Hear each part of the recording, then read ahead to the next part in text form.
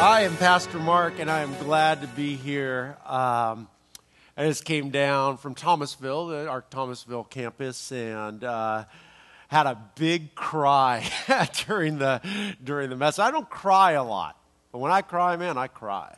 And you'll probably find the part that I cried at. There's a family in Thomasville, the Singletaries, that I care deeply about, and their son had cancer, and he's been cancer-free for 10 years. But, yeah, it's a very, very cool. But it was just kind of an emotional time as we're talking about infinite love and restoration. And they were just sitting there, and I looked over, and they were like looking at me, and I just busted out crying. I mean, like, it was. So here... I'm glad my pain is amusing to you. No, just kidding. But and also just want to let you guys know, last week I realized that I could no longer see the words on the page.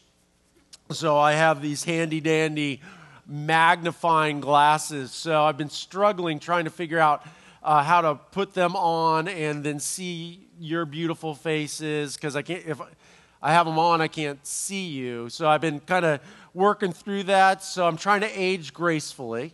So I appreciate your grace in my attempt to age gracefully. So this series has been very unexpected for me in a lot of ways. This is one of those series that a lot of great conversation and discussions have been born out of what we've talked about on Sundays, and a lot of that has been lived out in the growth groups, and I've got a ton of Facebook messages and things like that, and a couple of just really things that surprised me is how little we think about our ultimate hope, or the reason for our hope. And really the idea of infinite love and being in infinite love for eternity. And hopefully, well, I know that's stirred some good thoughts in people, and just really asking really great questions. The other question that I'm really happy about is that people are really concerned, am I going to know my loved ones in heaven? And well, that's what we're really going to be talking about tonight as we finish up this series, is this idea of, will we know one another?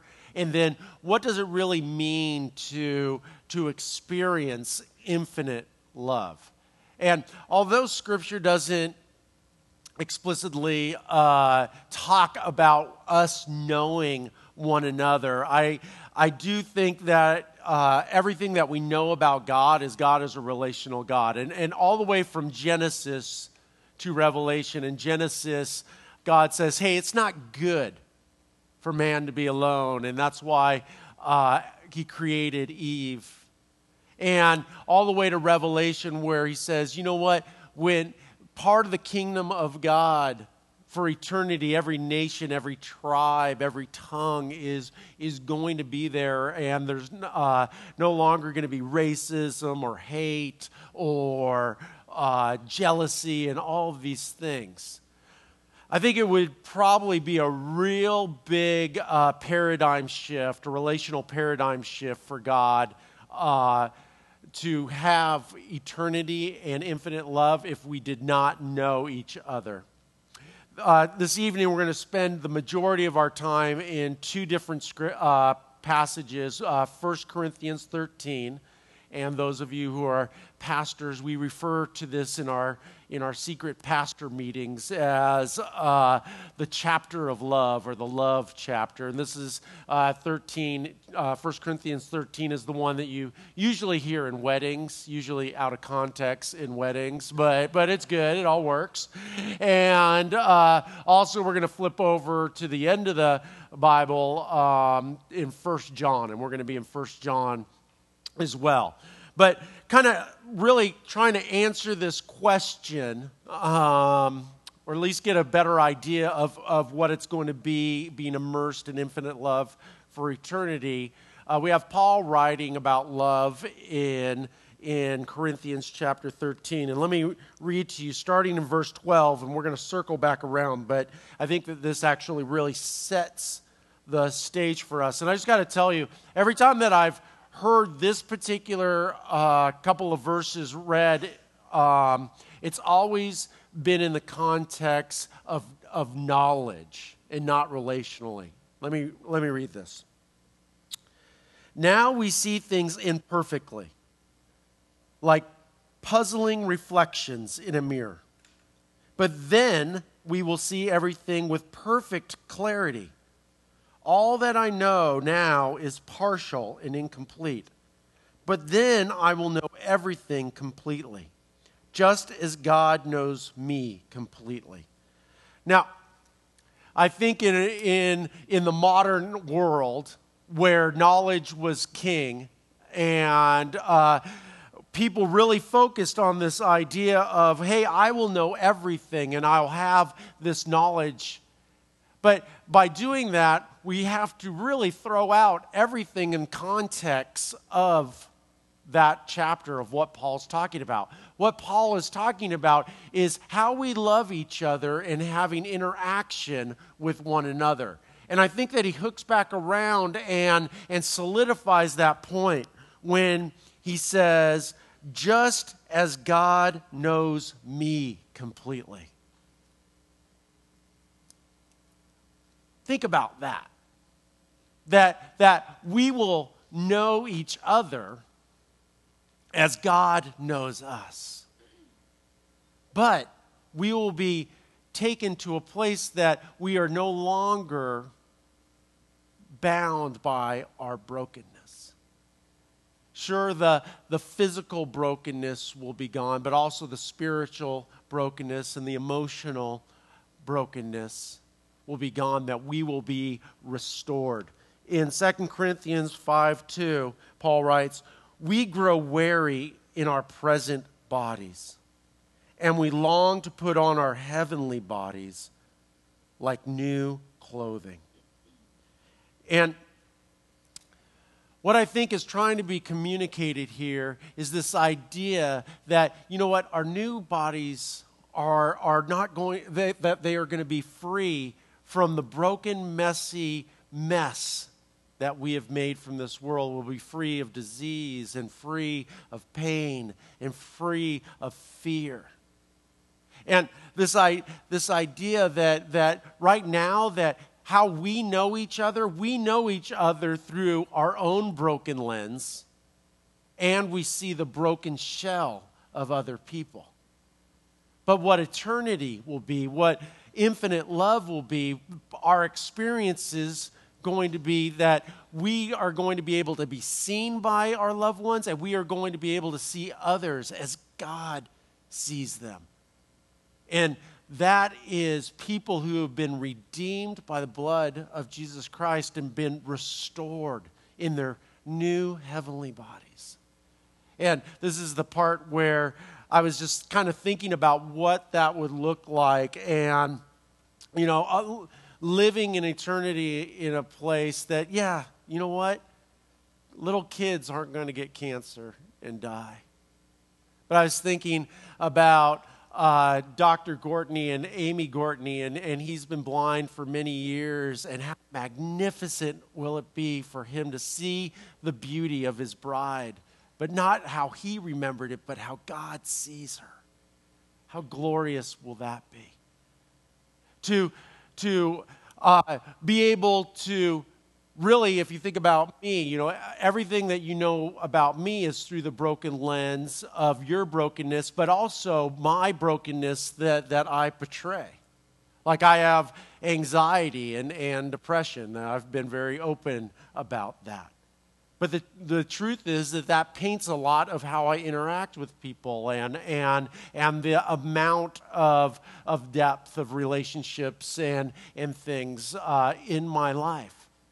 And this idea of infinite love, that if I can reread this verse and rethink it through the relational lens, now we see things imperfectly, like puzzling reflections in a mirror. But then we will see everything with perfect clarity. We will see each other with perfect clarity.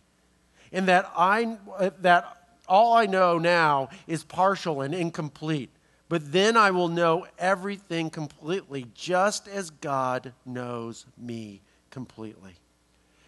And Jesus tells us that you know what? That God is spirit. In fact, in John chapter 4 and verse 24, he says, "For God is spirit, so those who worship him must worship him in spirit and truth." And the reality is that our physical beings, our physical self, is a gift from God. That God doesn't need us to be physical. He can see our spirit, that it was given as a gift. And unfortunately, that gift has been broken for many of us. But the reality is that you know what? Our physical gift is not for his benefit, but for ours and others. And to be able to see beyond our brokenness, to be beyond our sickness and our hurt and our pain, although it may be, even if it's emotional or physical or spiritual, and to be able to experience one another and see one another as God in his infinite love sees us. So a lot of questions about, okay, so what does that really look like? What is infinite love, and how do we interact with that? And really, for those of us who are followers of Christ, those of us who are the living manifestation of God's kingdom come right now, and we talked about that last week, John does a real great job of kind of unpacking what a follower of Christ looks like and how their key identifier is love as a manifestation of perfect love.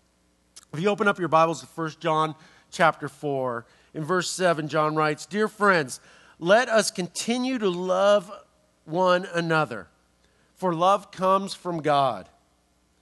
Anyone who loves is a child of God and knows God. But anyone who does not love does not know God, for God is love." What has to exist for love to exist? Others, right?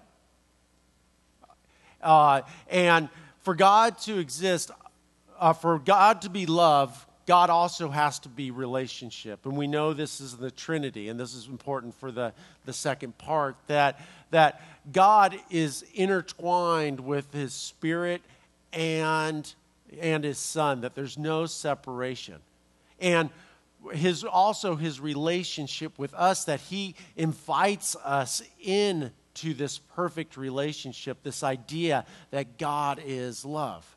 But really, what's the definition of love, right? Like so many different people, maybe your definition of love is different than my definition of love. Well, there's kind of our temporal expression of love and our temporal understanding of love, and then there's the eternal expression of love. And that's where we get to circle back around and look at 1 Corinthians 13, and where Paul kind of makes a framework or a list. Now, I know Pastor Eric a few weeks ago says that he doesn't like pastors who, take Paul's lists and preach on them, but Eric's not here and I am, so I'm going to read you the list. 1 Corinthians chapter 13. And again, this is not meant to be all-inclusive, but this is to give us a framework and an understanding of what a godly love looks like. Love is patient and kind. Love is not jealous or boastful or proud or rude. Love does not demand its own way. Love is not irritable. Love keeps no record of being wronged. Love does not rejoice about injustice. Love rejoices whenever the truth wins out. Love never gives up. Love never loses faith. Love is always hopeful. And then this final one that I think is so important. Love endures through every circumstance. And what The picture that Paul is trying to paint here under the inspiration of the Holy Spirit is this picture of what a pure, holy, infinite love looks like. And we know that God is love.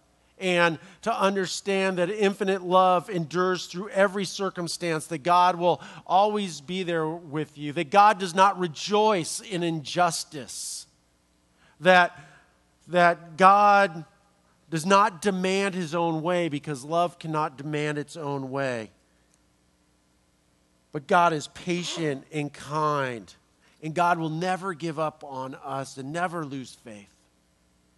That this is the framework of our understanding of an infinite God, of a God who is infinitely love. Going back to 1 John in chapter 4 and verse 9, John writes about how love, real love, is sacrifice. Verse 9, John showed how much he loved us. Excuse me, did I say John?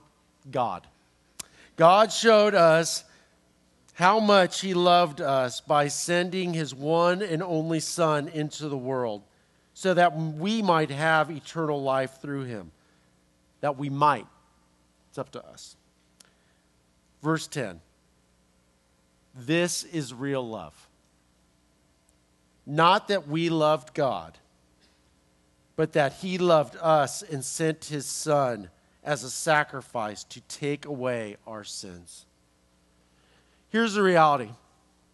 You want to know what you really love? What are you sacrificing for? What would you sacrifice for? Those of us who are parents, raise your hand. I don't do this a lot, so humor me.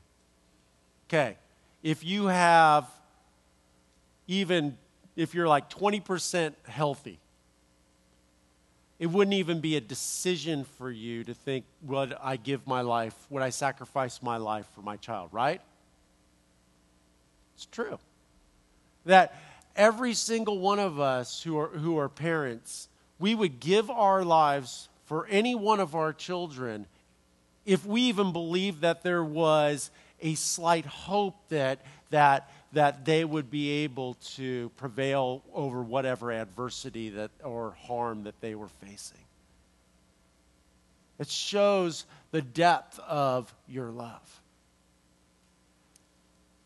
We have all sorts of different loves. And the truth is, if we can find and look at what we're willing to sacrifice for, then that is what we truly love. Many people, they'll sacrifice their families for a career. We've experienced that, right? We at least know about that. We know that there are times when women and men and women put priority over their prestige or their position or money over their families, and they sacrifice their families. Happens with pastors too. I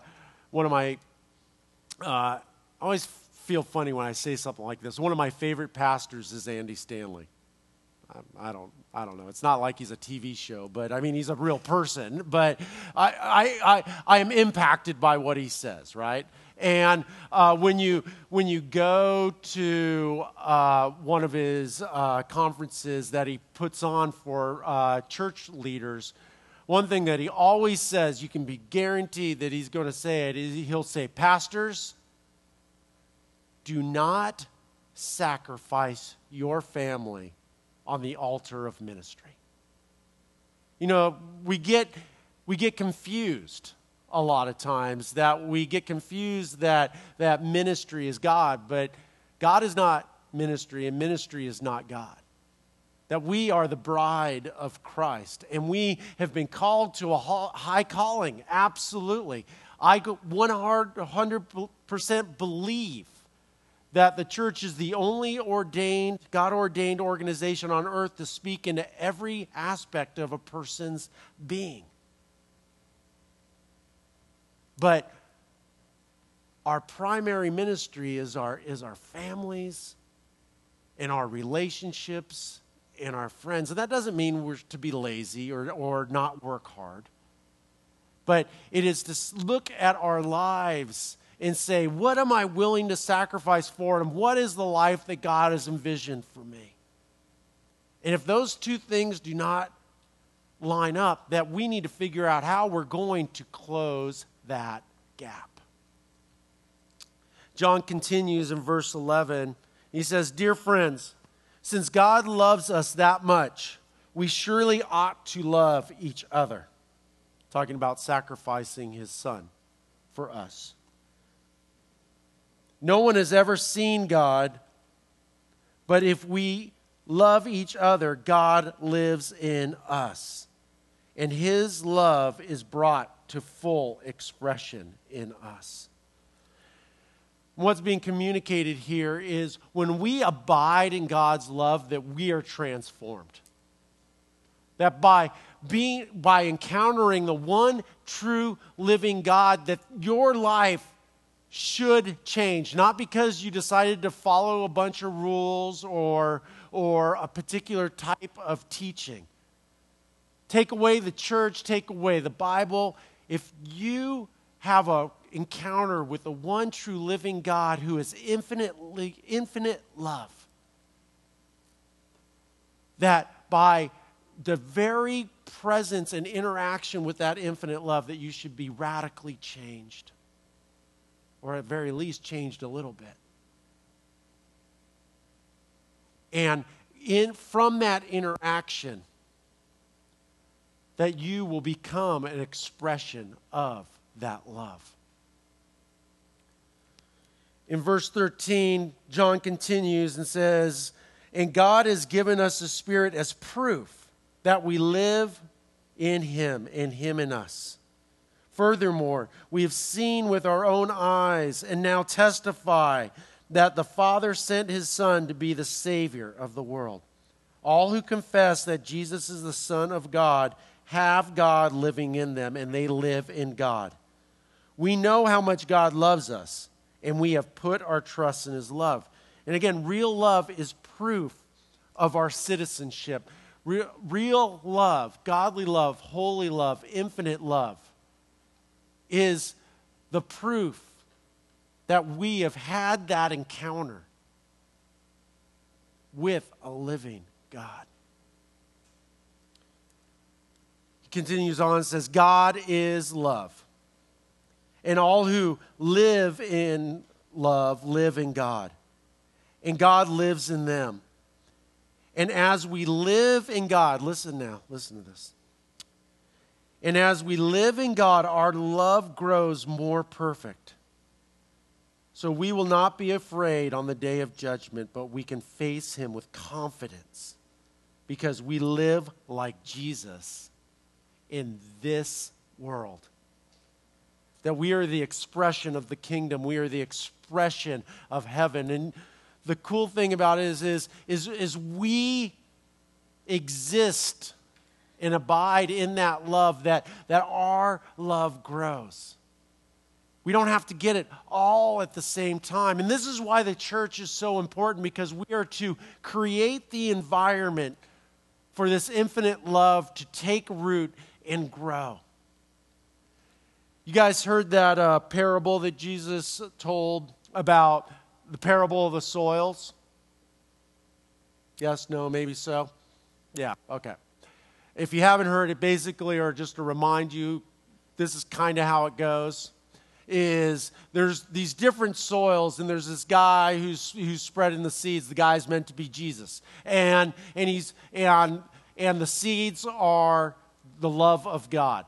And some of the seeds fall on a path, and the path is hard, and the seeds don't grow. Some other seeds get into some weeds, and they grow up, and then they're choked out. Some other seeds go in some rocky soil, and they sprout up really fast, but then they're like fried by the sun. But then these seeds, they fall in the good soil. And you know what happens with those seeds? Those seeds grab root and they grow up, and we're told in this parable that one seed, that it multiplies by 10, 100, 1,000-fold I don't really know exactly what it's, but it's something like that, right? Now, if the seed is love and Christ is the sower and the seed is God's love, and all of this soil all around is all messed up, but the seed comes into this one good soil. How did the soil get that way? Us, the church. That it is our job to till the soil and create the environment for love to take root and to grow into a full expression of God's infinite love. In California, many years ago, before I moved here, that I wanted to grow my own guacamole tree. For you guys, you'd probably know it as an avocado tree, but for me, it was a guacamole tree. And all my friends said, just go to Home Depot and you can buy this avocado tree and you can put it into the ground and they guarantee next year you'll have guacamole berries, avocados, right? And I'm like, I don't want to go that route. I want to grow it from the beginning. I want to be part of the whole life cycle. I want to be part of creating the environment. And I'm sure we've all done this as kids, taking the avocado and you put the toothpicks in it in the water. Yeah? If you haven't done that, that's why you're so messed up. This will change your life. Get an avocado seed, put it in the water, and it sprouts up. And when it sprouts up, you take it and you prepare this soil. It's not, when you prepare it, it's not dirt anymore, it's soil, right? It's like a miracle. And you put it in there, and for the first year, it takes a lot of attention, and you love it and everything. And I loved my guacamole tree in the making. In fact, I gave it a name, Guacky. I would talk to Guacky, and I'd love Guacky, and Guacky grew, and I had this wretched dog, Gretzky, who I loved too, but he liked to run around the house and pee on the tree and stuff like that, so I had to put like a little fence around Guacky, and as Guacky grew, it takes, if you know anything about guacamole trees, that it takes about 7 to 12 years for you to get your first guacamole berry, right? And I was growing up in about year 7.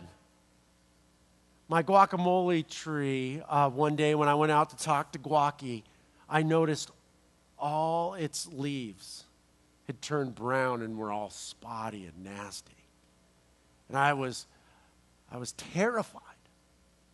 I was like, oh my gosh, what's happening? And so I went and I talked to one of the gardener guys and everything, and what I found out was that a parasite had come and was killing Guacky. It was feeding off of Guacky. And what I had to do is take this oil and basically, pastor words, anoint my Guacky with oil, and all the Pentecostals are like, yeah, amen, and cover the leaves and it killed the parasite, but saved the tree, but all the leaves fell off, and it was like really a sad thing. But so I had all this hope that I was going to have guacamole that year, because it was the first year that was kind of plausible, and it just didn't happen. But the next year, my tree came back, and I started to get these little guacamole berries, but they never grew to maturity, and then I moved here. True story. I never got any guacamole off it, but somebody is enjoying the fruit of that labor. And but the cool thing is that you know what? That's what we do with people. That's the church, that we create the environment and we protect and we grow and we put little fences so people don't pee on our new converts and we let it grow and we anoint them in oil and all that. Did I take the metaphor too far? No, okay, yes, I get a mixed response here. But that's what the church does, and it's not always, pretty, and it's not always perfect, and you try to do the right thing, and you try to protect, and sometimes you protect too much, and sometimes you don't protect enough. But the hope is that one day that follower of Christ, because you created the environment to experience infinite love, that they will give off and be the ambassadors of love 10, 100, 1,000 times. And the kingdom of God is ever so more present because of their time with you. He goes on and talks about how real love expels all fear. It says, such love has no fear because perfect love expels all fear. Remember, we're talking about now, but we're also talking about eternity. Being in eternity for a place where perfect love, infinite love expels all fear. But also perfect love, when we experience that enables us to take steps into places that we never dreamed that we would go. It goes on, if we were afraid, it is for the fear of punishment. Fear we're doing too much, we're doing the wrong thing, all of these kind of things. And this shows that we have not fully experienced his perfect love. We love each other because he loves us first. I think about the 13 people from our community who are down in Guatemala right now, building a house for a single mother that they never met before, doing 3 medical clinics. You know that 2 people that joined them flew from Haiti over there. And this person is a mother and a son who are from Thomasville, Georgia. How does a mother and a son who's 10 years old go from Thomasville, Georgia to Haiti? Not the resorts of Haiti, but the slums of Haiti. How do they go from Thomasville, Georgia to the slums of Haiti and then jump on a plane and go over to Guatemala and not be scared to death? That is a person who's experienced infinite love. We're told that God does not love and God does not have a spirit of fear and timidity. But God gives us a spirit of power in him. Last thing. And here's really where the rubber meets the road, the reality of it all. That real love is hard. It's not for the faint of heart. It's not easy. It's not convenient. It does not happen by just chance. It's something that takes sacrifice and focus to be part of. And I think these next words are really maybe hard for some of us to hear. If someone says, I love God, but hates a Christian brother or sister, that person is a liar. For if we don't love people we can see, how can we love God whom we cannot see? And he has given us this command. Those who love God must also love their Christian brothers and sisters. I just wanted to conclude with this. I don't know about you, but I did not sign up to be a follower of Christ to experience the ordinary. I did not sign up to follow and be immersed in infinite love to experience the everyday, the natural. I can do that without God. The reality is that real love is hard. The reality is that loving the lovable is natural. Any one of us can do it. Lovable people, by nature, are lovable. Right? Circular logic, but it's true. Loving the unlovable, now that's supernatural. That is something extraordinary. That is not the history of the human race. The history of the human race is not infinite love. It is war and disease and hatred and racism. And whoever is the most powerful or has the most weapons or who is ever the most outrageous wins. But I have something to tell you. There's something else. There is an infinite God who has infinite love, who is inviting us to be part of his story. And his message is you do not have to settle for the ordinary. You don't have to settle for the mundane. You do not have to settle for the regular. You do not have to go down the path that most of humanity has gone down. That you can experience something different, that you can experience something extraordinary. You can be immersed in my love, and by being immersed in my love, that you can be radically transformed to a point that you can experience the supernatural and have the supernatural power to love the unlovable, to bring my kingdom come and have my will be done on earth as it is in heaven. You guys pray with me? God, real love is hard. It's a high bar.